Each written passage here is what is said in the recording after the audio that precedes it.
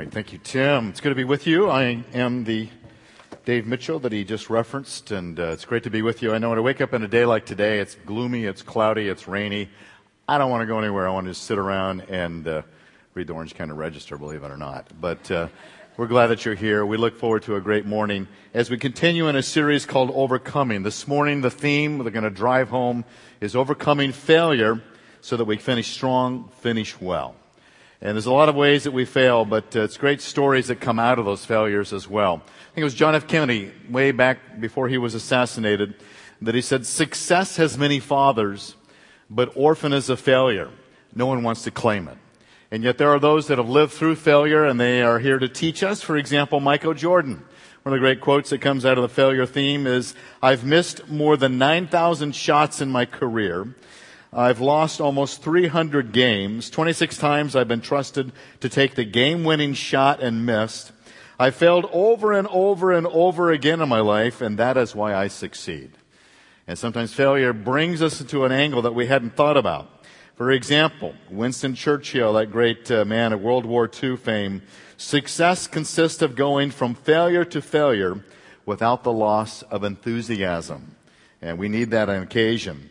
Henry Ford said, "Failure is simply the opportunity to begin again, this time more intelligently."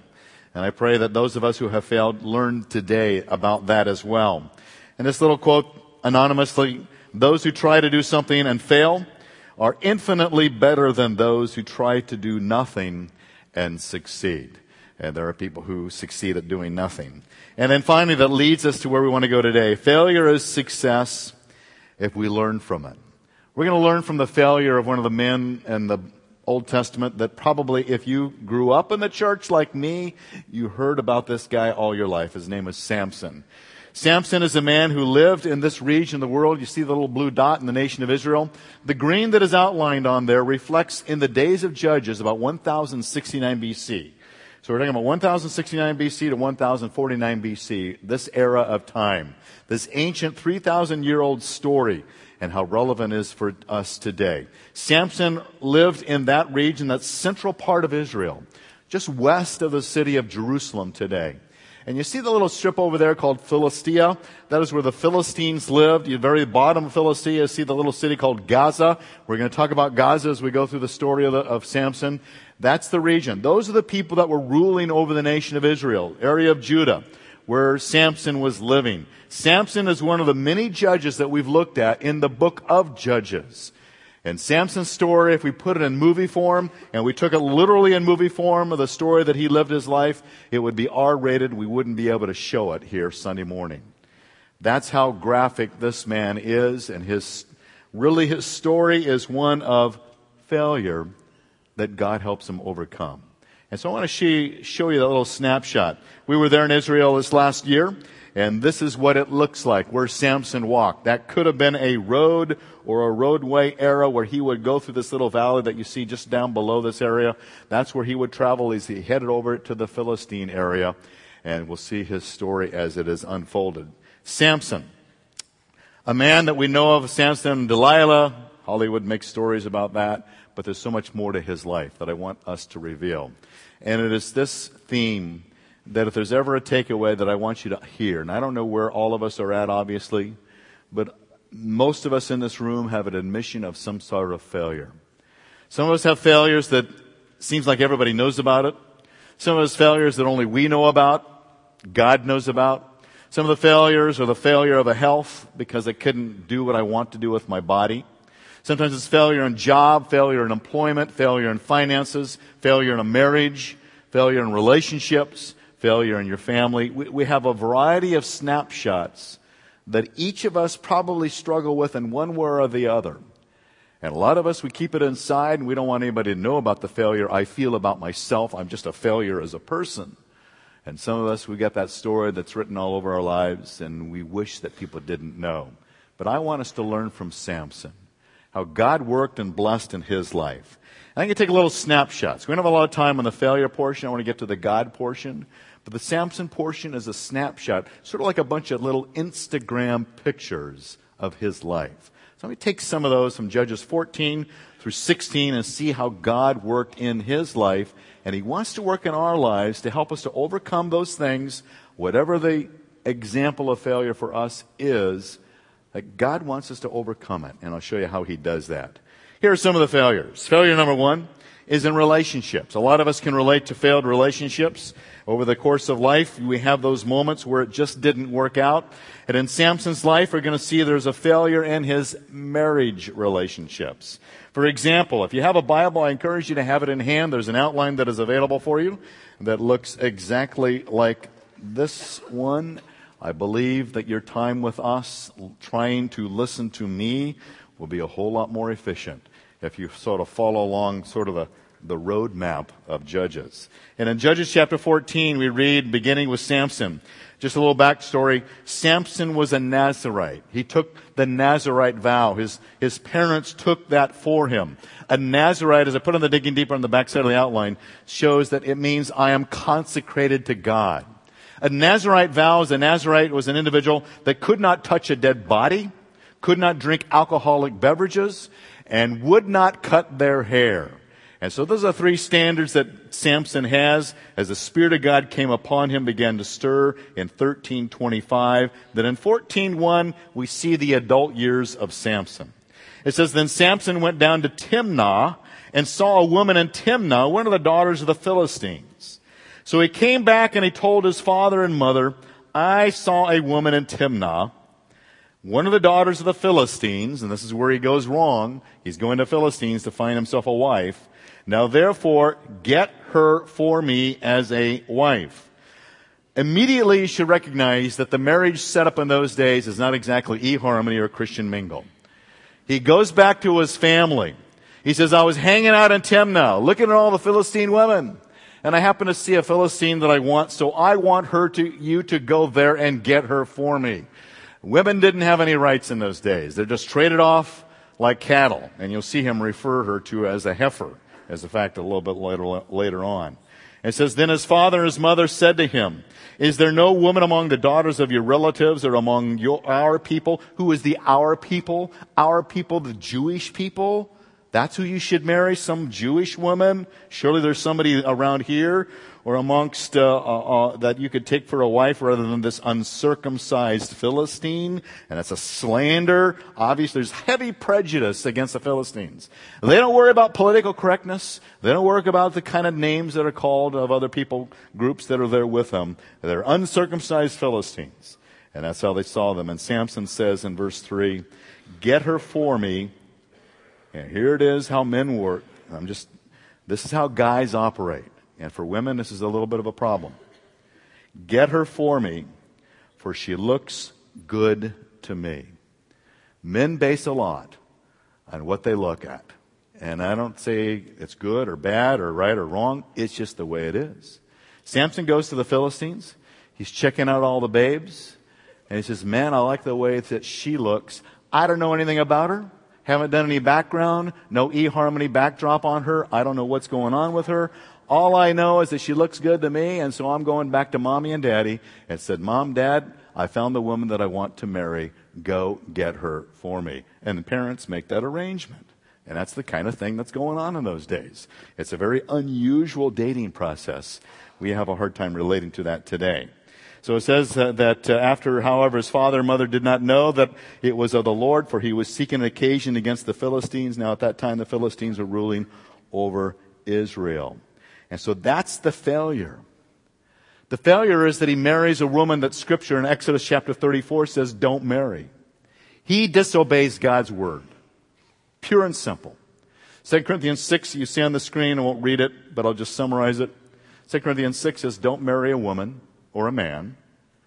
If you're a follower of Jesus, don't marry a woman or a man that is not a follower of Jesus.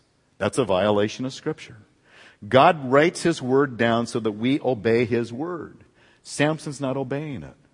And not only did he marry the wrong woman, but the marriage didn't work out.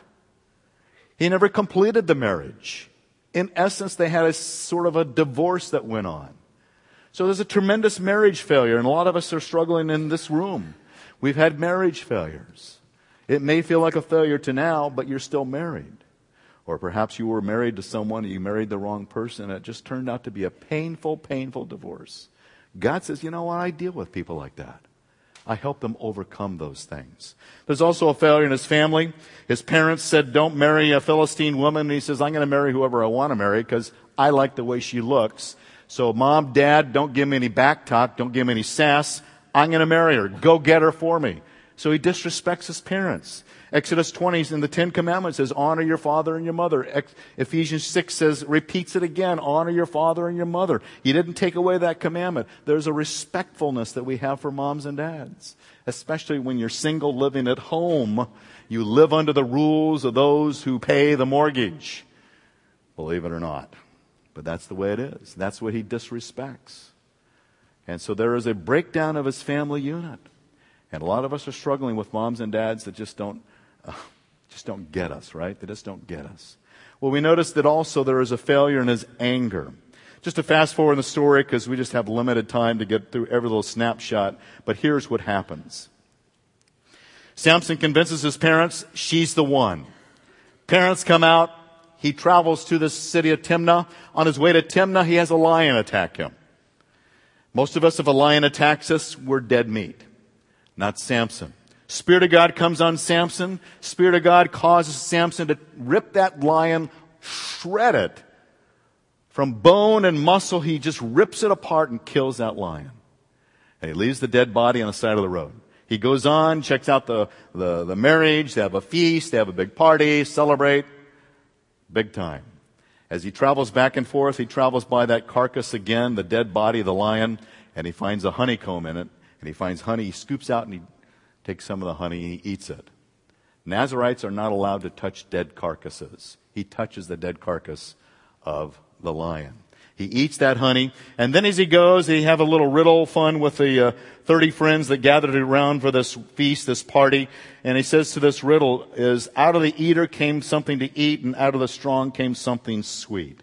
And they try to convince his wife now, this Philistine woman, what does the riddle mean? Because they have to give him 30 garments of clothing.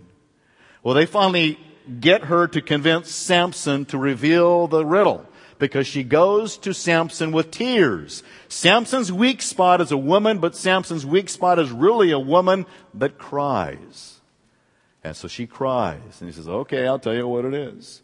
And then it says in verse 18 and 14, so the men of the city said to him, on the seventh day the sun went down, and what is sweeter than honey, what is stronger than a lion? They reveal the riddle to Samson.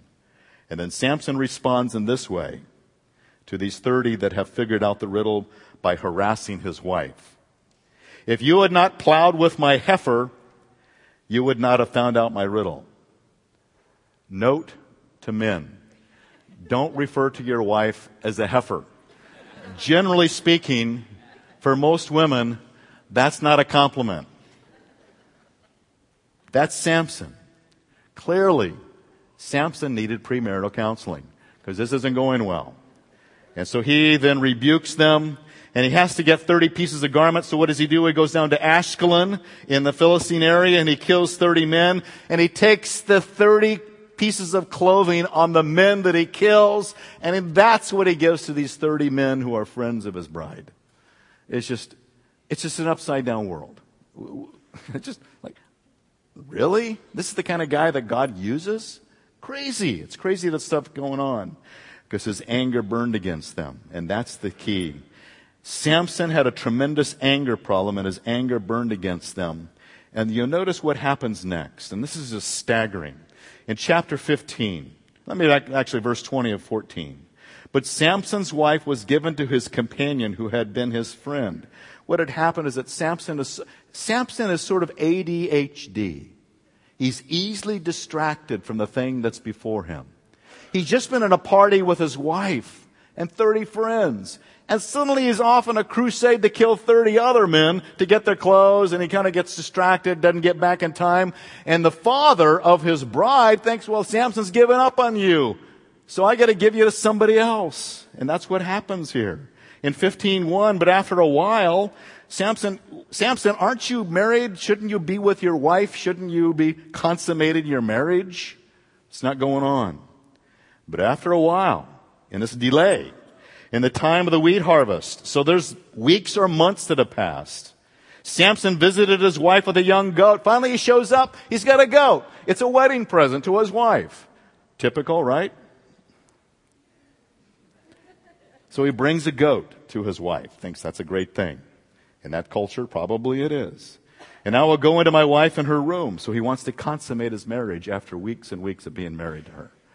And then he discovers, but her father did not let him in her. And her father said, I really thought that you hated her intensely, so I gave her to your companion. Is not her younger sister more beautiful than she? He says, I have another woman. I have another daughter. I think she's actually prettier than the one you got. I'm willing to trade. He says, no, I don't want to do that. And so how would you feel if you walked up to your wedding day and there at the altar is your best friend marrying what you thought would be your wife? That's Samson.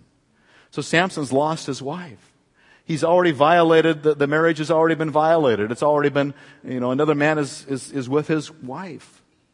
And so he's been cheated on, he's been betrayed, he's been divorced. It's a failure. And then Samson gets very angry about that. And he says in verse 3, this time I shall be blameless in regard to the Philistines. So he ties together 300 foxes or jackals. He ties them together, they run through the wheat field, and they burn up the wheat field of the Philistines. They destroy their crops, wipes out their way of learning, having a living. And it says that in verse 6, as a result of that destruction, verse 6, the Philistines said, who did this? And they said, Samson, the son-in-law of the Timnite. See, they still thought Samson was married to this woman, not knowing that the father has given her to another companion. Because he took his wife and gave her to the companion. And here, remember the story just a few weeks ago, the tragic burning of the Jordanian pilot that ISIS captured. We see those things and we say, this is just, how do people do this? Go back 3,000 years, this is how people do this. This is their culture of massive brutality. Notice in verse 6, so the Philistines came up and they burned her, his wife, and her father with fire. They just ignited them. That's the brutality of the world in which they lived. And so Samson said, since you act like this, I will surely take my revenge on you. And the battle keeps going back and forth. The anger, the revenge, the rebuke, the destruction. The anger that is destroying the people that are around Samson. Ever since he made the decision to marry the wrong woman, there is a domino effect of failure leading to failure, leading to failure. And finally, this woman that he married, that he should not have married, she finally is burned to death, and her father. It's just a massive disobedience to the word and will of God. And creating all this havoc and this chaos and this conflict. And finally, death. And God says, that's why I give you my word. That's why I give you guidelines. I give you instruction. Because I know that failure begets failure. And one leads to another, and people are getting damaged all around. That's Samson. We don't always hear him in that light. And his failure to lead other people in righteousness. Let me just summarize 9 through 11. He goes back to his own people of Judah. And the people of Judah says, Samson, what are you doing? You're irritating the Philistines who control us. Surrender yourself to the Philistines so that we can get along with them. And this is the failure to lead them in righteousness. He didn't do that. He allowed them to tie them up. So another miracle of taking the jawbone of an ass and destroying a bunch of Philistines as a result of that. But it's Samson's failure to rally his own Jewish people to say, we will not surrender to the world around us. We will overcome the world around us. Samson did not do that. Remember Gideon? He rallies together 300 men and they defeat the enemy. God says, that's what I want my judges to do. For Samson, it's surrender. It's assimilate. It's acquiesce to an enemy that wants to destroy me. In the spiritual world, we don't want to surrender to the values of a world that wants to take us down. We overcome that world. Samson did not lead the people to do that. And we are people to be followers of Jesus. And we overcome those things. And then there's this famous portion of his life of the failure of sexual immorality and temptation. If you drop down to chapter 16, in verse 1, then Samson went to Gaza, the Philistine area, and he saw a harlot there. And he went into her. And when he was told that the Gazites saying, Samson has come here, they surrounded the place and they lay in wait for him all night at the gate of the city. And they kept silent all night saying, let us wait until morning, then we will kill him. Now Samson lay until midnight, and at midnight he arose and he took hold of the doors of the city of the gate, and he took the posts that hold those doors. He pulled them out with the bars, and then he put them on his shoulders and he carried them up to the top of a mountain. We don't know where that mountain is, but it's somewhere opposite Hebron. He carries it. These are 3-story tall doors, and he carries them. He's hugely muscular and strong. We don't see the Spirit of God upon him, but he had strength to do that. But the thing that is so disturbing is this. He goes to Gaza, the enemy, if you will. And what does everybody in the city of Gaza know about Samson? This Jewish man, this Jewish judge, this leader of Judah, where do we find him? In the home of a prostitute.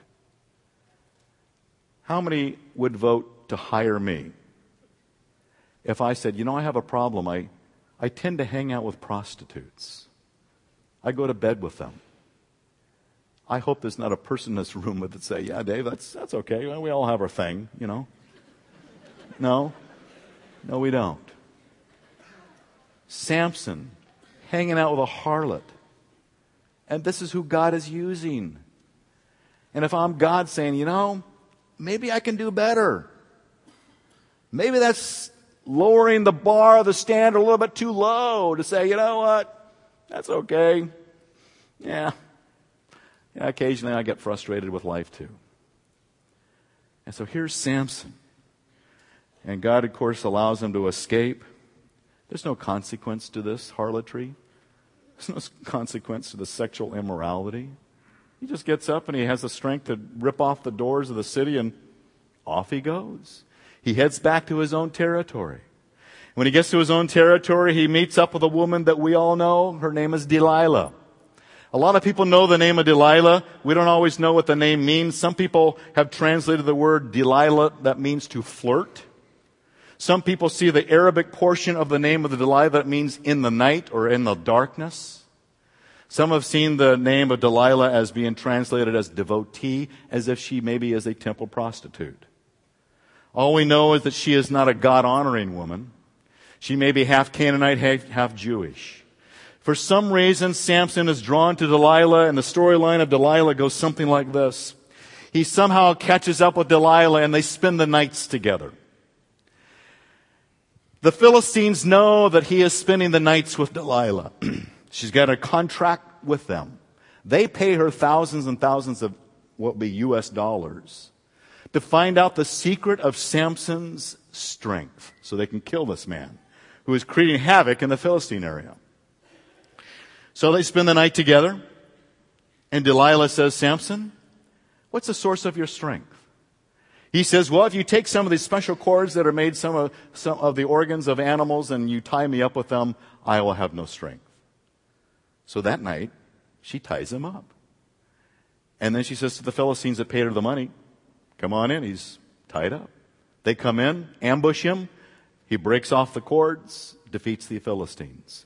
Another night. They're going to bed. It's been a long day, tired.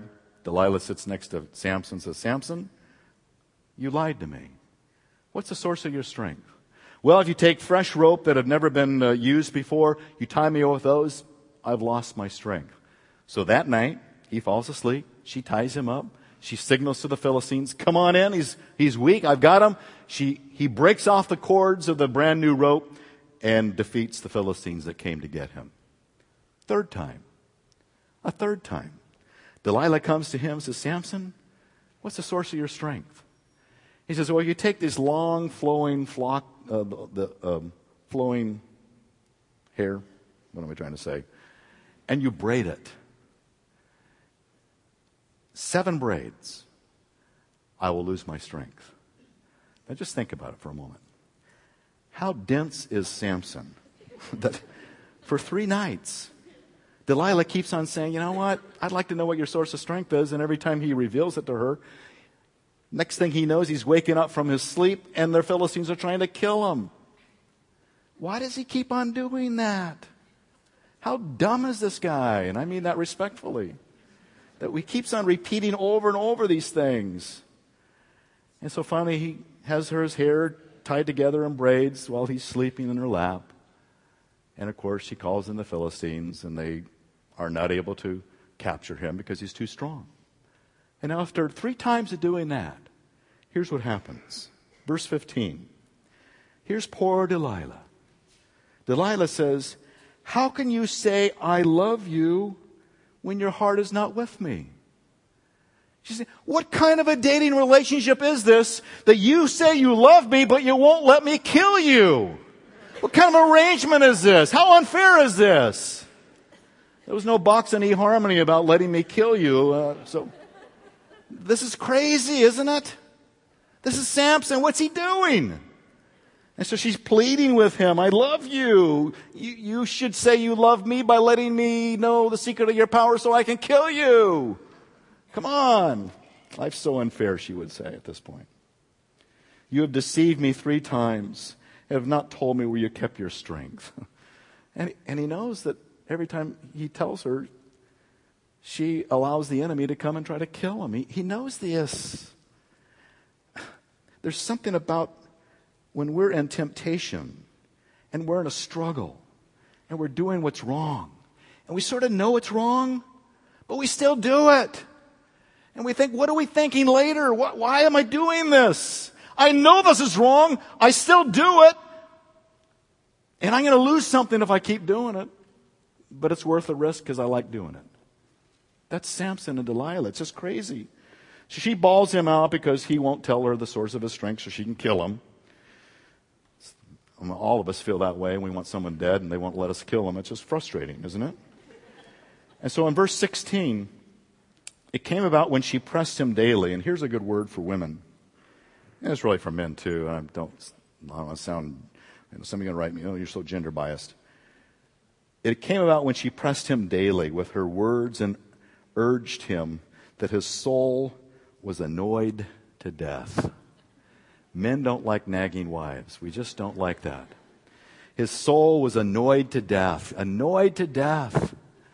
We don't want to get away by nagging and annoying to death. I mean, she was practically killing them just with her nags. She didn't need the Philistines. And so he finally confesses to her what the secret is. And the secret is this: I'm a Nazirite. I've never had my hair cut in all my life. I don't even know what Fantastic Sam's is all about. And so he then tells her, "Cut my hair and I'll lose all my strength."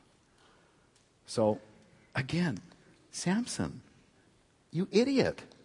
And so that night, she cuts his hair. He falls asleep. He tells her the real secret, and he falls asleep, and he doesn't care. How cavalier an attitude to the blessing and the gifts of God upon his life. So she shaves his head, again, calls in the Philistines, and they capture him. They take him back to Gaza, and when they take him back to Gaza, they punch out his eyes. They gouge out his eyes, and he's blinded.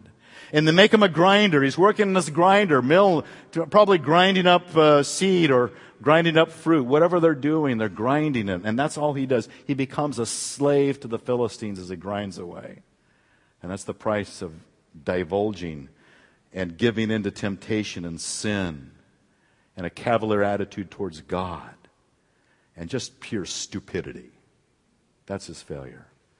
And here's the worst of all, that there is a failure that then my failure leads to a testimony to the Lord that is tarnishing the name of God. If I failed in some of the ways that Samson failed, my failure wouldn't be so impactful upon you as much as it would be impactful upon the name of Almighty God that has entrusted a stewardship of a faithfulness to God. And that's why it's so tragic when God's chosen saints fail.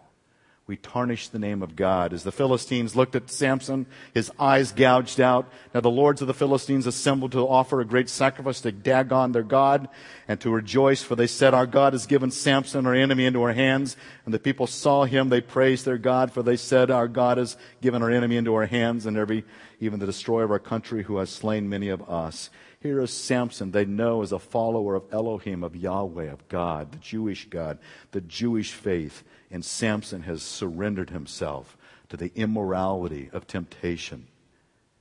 And the worst failure of all is that the Philistines think their God is greater than our God. That's the worst. Let me segue. Here's a picture of a skull. It is not mine. But it's a picture of Li Fuyuan's skull. Who's he?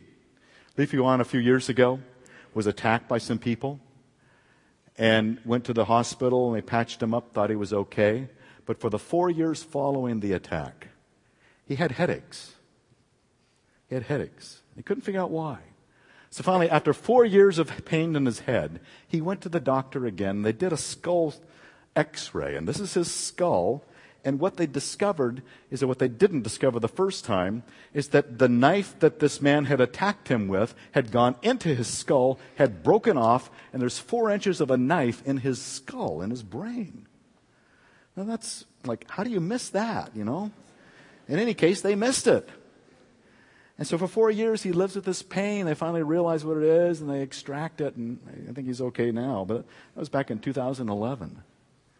And here's my thought about that. And this is why I want to just tease you with this a little bit. I wonder if for some of us, we have pain. We're not sure why. We haven't maybe been honest with ourselves about where it is or how it got there.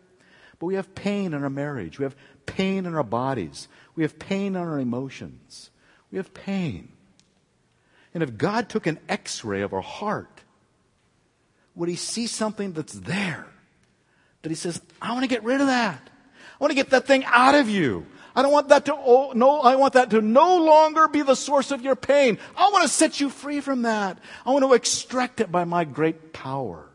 I want to set you free from that pain. And for those of us who are honest with God, says, God, are there any areas of the failures we've seen in Samson that maybe they're in my life? Maybe I'm doing those things, or versions of them. Maybe I'm the only one that knows that I'm doing those things, but God knows. And God sees through his spiritual x-ray a foreign object of sin that doesn't belong there. And God says, let's get rid of it. That's what God does. Here's how he does that. Here's how he makes that happen. He helps us to finish well. There's something that happens that when we have failures in our lives, it's the grace of God that becomes more powerful than we ever thought it would be. It's God's grace that causes a greater good that comes out of it, even if we can't see it. This is what it says in Judges 14:4. He marries the wrong woman. He disobeys his parents. Notice what God says. Here's God's little commentary on this thing. However, his father and his mother did not know that it was of the Lord, for he was seeking an occasion against the Philistines. We look at that, we says, don't disobey your parents. Don't disobey God. Don't marry the Philistine woman. But God says, you know what? I see something you don't see. I see a bigger picture of how I'm going to destroy the Philistines through this act of disobedience. Does God say disobeying him is okay? No, he does not. But does God say that whatever I've done that is a failure to God, I can cause good to come out of that no matter what? Yes, God says, I do that. That's the grace of God that helps me to overcome the failures of my life. He doesn't allow me to squalor in it, to wallow in it, to experience the pain in it. He says, I want to extract it, and I want to see good that comes out of it. I won't waste that. That's why Romans 8:28 familiar to us. We know that God causes all things to work together for good to those who love God, to those who are called according to his purpose. He wants to bring good to all things, even my sinful things. All things. God's good is sometimes not visible. When Samson was marrying that woman and his parents were standing off to the side in complete dismay, they couldn't see good. When Samson was laying with a harlot, I couldn't see good. When Samson was tantalized by Delilah's temptations, I couldn't see good. But when I finished the story, there was good. And we can't always see it in the moment. And it requires this larger view of what God is doing. Here's a great illustration. John Erickson taught, I've loved to refer to her numerous times, I think. Paralyzed at age 17 by diving into this body of water. As a beautiful teenage girl, she is finally a quadriplegic. And here is what she now says. Many years later, she's probably in her 50s or 60s at this point. After I broke my neck in 1967 diving accident and I learned I would be paralyzed for the rest of my life, I was convinced my life was not worth living. Had it been legal, most people would have thought that euthanasia was a rational choice for me, a depressed 17-year-old quadriplegic, waning away in a hospital for almost 2 years. And who can blame her? What a failure. What life is there now for me? How can God ever bring something out of that? And she says, however, time, that prized commodity in which is forever lost after you die, taught me how precious life really is. Even with the hands that don't work and feet that don't walk. Now, decades later, millions of people have been encouraged because of our ministry for special needs families at Johnny and Friends International Disability Center. If I had chosen death, none of that could happen. The good that Johnny has seen has been revealed as she walks in faith that God can overcome this too. Whatever you're going through, God will bring good if you walk in faith, trusting the grace of God to bring good. If you give up and quit, you've lost it. But if you keep going, trusting God, He'll bring it about. And one of the ways He brings it about is we believe in Jesus. We allow His Spirit to come in us. We confess our sins. We remove that knife in our brain, that source of pain. We remove that through confession of sin. The sin is removed from us. And what God does is He sends His Spirit in us as the Spirit went into Samson. Notice these verses. This is why Samson had all that power. Judges 14:6, the Spirit of the Lord came upon him mightily. Judges 14:19, the Spirit of the Lord came upon him mighty, and he went down and killed the 30. Judges 15:4, the Spirit of the Lord came upon him mightily. God would bless him with a spiritual power that he couldn't have in human strength alone. But that Spirit in the Old Testament, it comes and it goes. It's task and time. Whatever the task, whatever the time, the Spirit of God comes upon the Old Testament saints, gives them power. Now what God says, I'm going to give you that Holy Spirit. I'm going to give them to you 24 hours a day.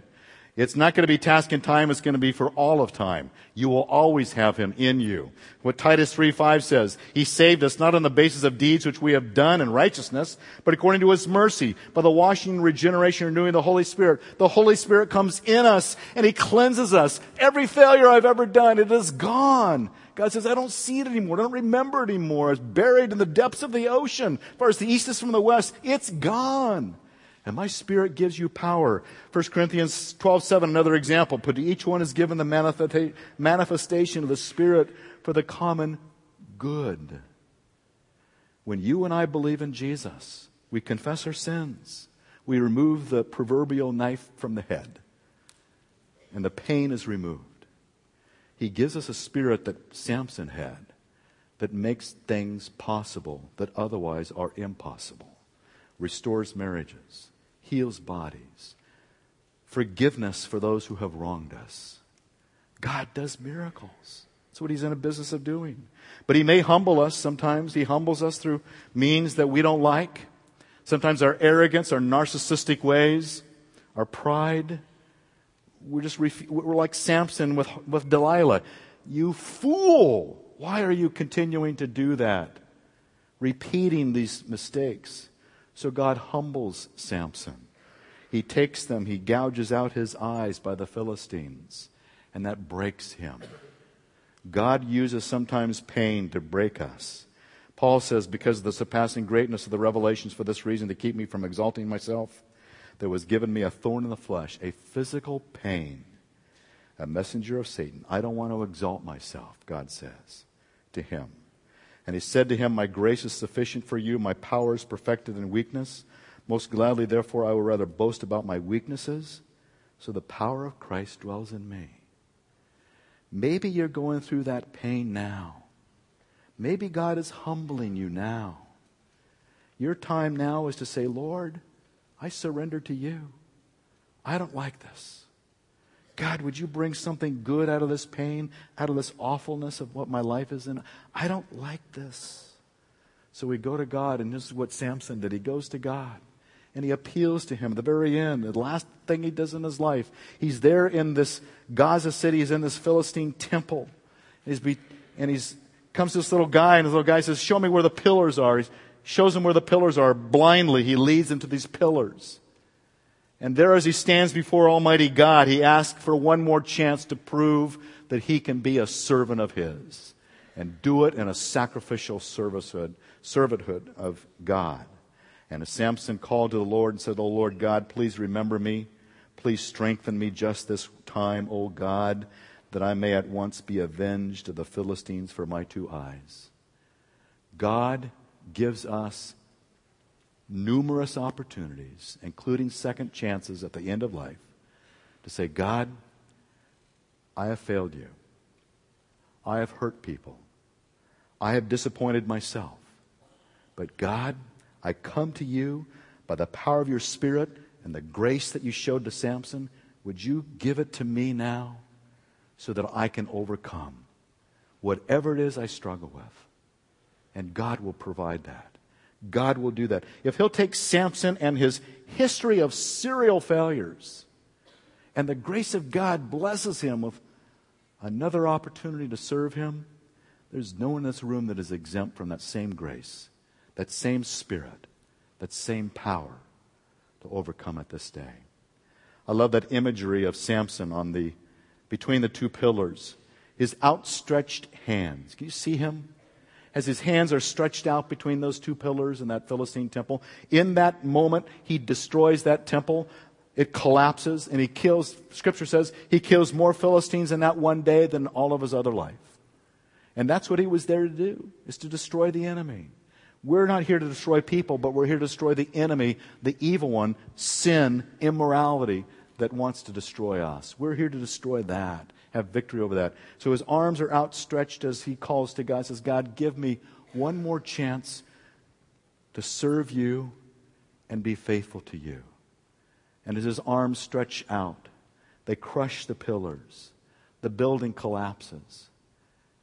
And really, in so many ways, it's kind of another portrait of another man, God himself, Jesus Christ. As Christ stretches out his hands, and as they extend on that cross, and as Samson gave his life for the cause of God, Jesus gave his life for the cause of us, that we could be forgiven, cleansed, healed, made right. And God invites you into that world by trusting in him this day. Would you pray with me as we prepare for the elements of communion?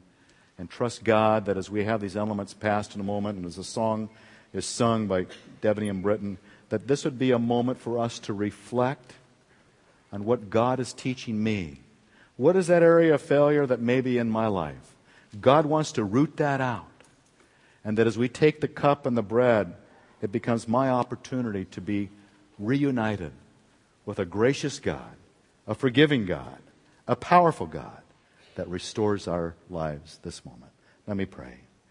Father, help us now as we commit to you to do your will.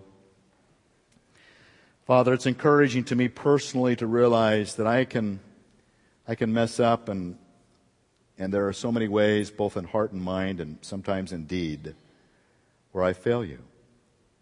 And for many of us in this room, we have failed you. But God, through Samson, you give us a picture. You give us a picture of your grace, a picture of healing, a picture of second chances, a picture of spiritual power that restores, corrects, and guides, and helps us to finish well. Thank you. As we come before you and as we bring these elements of the bread and the cup and the symbol of the body and the crucifixion of Christ and his shed blood for us, we thank you for them. So we pray it in Jesus' name. Amen.